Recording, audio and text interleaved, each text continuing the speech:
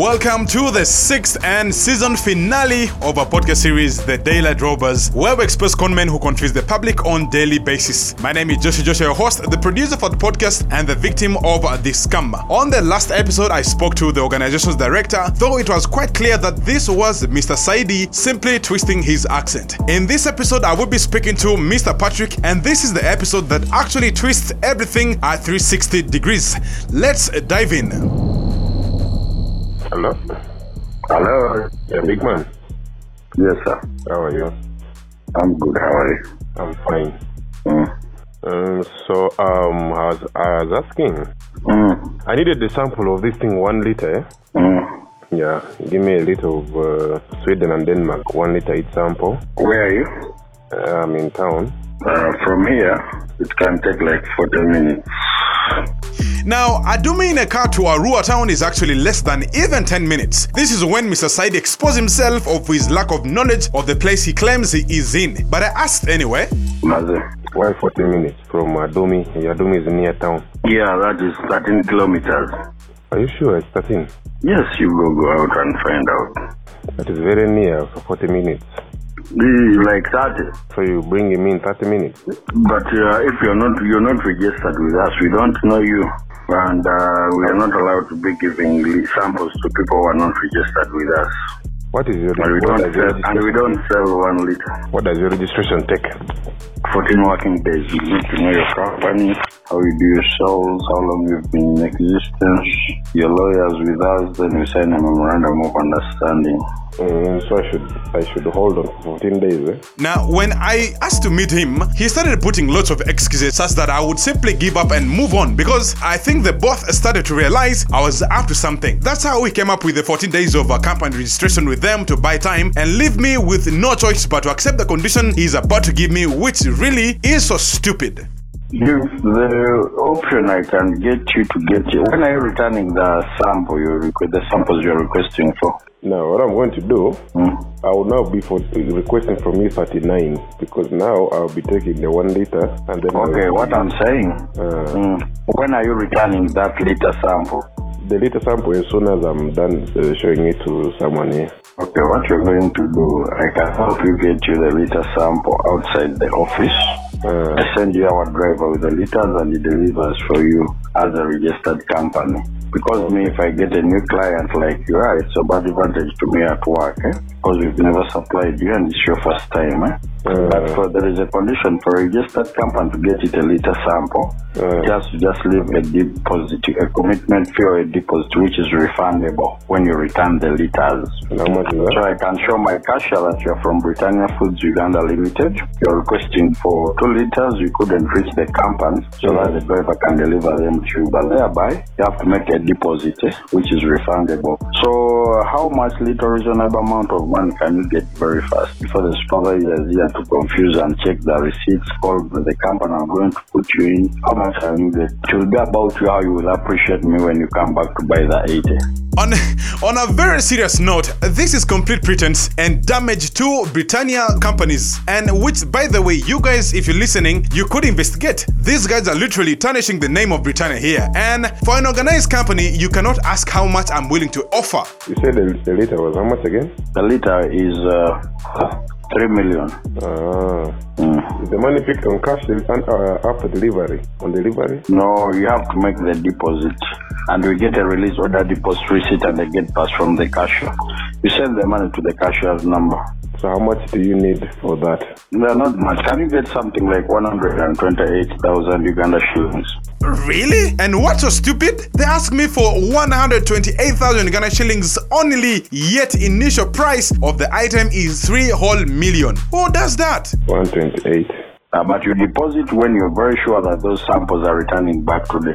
So what actually happens now when I return back the liters? Your deposit fee. It is refundable. It's a refundable fee. We are not selling you the liter sample, Yes. Oh, okay then. Let me give you a call back in 2 minutes. You got the cashier's number from the newspapers as well.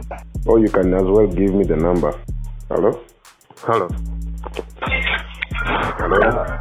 Yeah. 0779 0779 25 37 36. 36. And It's called Josephine Keganzi. Yeah, so you just deposit, then after depositing you call me, but do it very fast. Okay. And don't forget a token of appreciation when you come to buy the other pieces. Okay. Right, that's 128,000. I'll talk to and I shall send you the liter. Okay. But we are sending one, You're sending? Sorry, Denmark. You send Denmark and Sweden one. No, we are sending you one. Because those preservatives are mixed together. But the one with the depositing on is useless. You cannot use it in any way. So if I give you the whole pair, you can use it to preserve something for you. So I'll just give you one because they all have this different specifications. Okay. They have some specifications. Yes. Okay then. Now, we are going to make the last call to Mr. Patrick. And again, this is where everything ends. And because the call also ended here as well. But listen exactly what this guy actually says now. Hello? Yes, now we are done with each other. I've called you, but you're not picking. Yeah, I was speaking to this guy. He needs 128,000 shillings for 1 liter sample, yeah? Yeah. Okay, now the problem is, as we are lashing now, we're just waiting for the cap to start traveling, and I'm not having some credit on my account. I'm not using what you call mobile banking, and of course I have to move personally to the bank and make some transaction. You get it? So what I'm going to do, that is a very little amount of money compared to the commission utility out of the program. You get it? So what I'm going to do, if you can compensate with those people, in that we did the sample, don't mind. I'll compensate each and everything you're going, the expenses you're going through. You get it?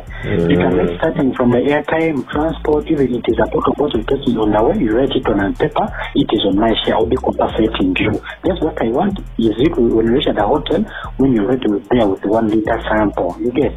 And of course, I don't want to show this gentleman that I'm talking on phone as we are more, okay? So what I'm requesting, don't mind about the expenses you're going through. You can write starting from the airtime, transport, and anything small that you used to confess the gentleman in that to get liter sample, because sample is everything on our side. If they get better amount, even they get better amount from someone, it is on my share. I'll put some interest for that person as long as you don't talk about our program. Now, it was finally at this point that I realized this guy was a total joke. You can actually tell from his desperation and how fast he suddenly started talking. All along, this is what they actually wanted to achieve. Therefore, they wanted me to send aside the money and they all switch off their phones. However, this is the moment of truth where I confront Mr. Patrick. Enjoy.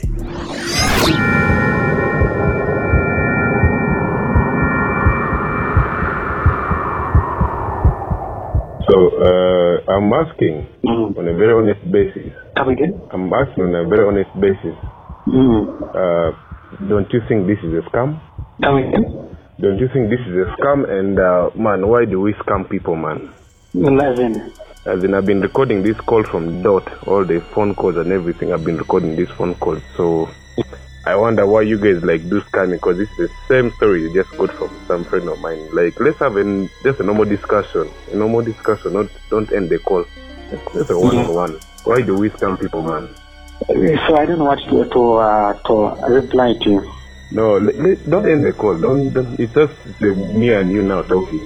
Only two thinking. Just I really want to understand from you why you guys scam. And by the way, like I said, I'll have this phone call on record, but I won't be able to really identify, but I can be able to educate some people also about scamming and stuff like that. So.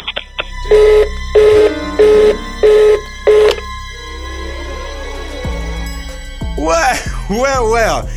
He ended the call immediately when I told him he was on record. But at least my intentions had been satisfied. Information had been gotten. So let's be very careful and please share this podcast with your friends and family such that they do not fall victims of such scammers. That said, we have come to the end of our podcast series, The Data Drovers. Thank you so much for having followed this series from the first episode until now, and I hope to bring you more content in the future. Please, let's connect via social media for feedback and more topic suggestions. Let's stay home and let's stay safe to avoid the spread of the coronavirus or COVID-19.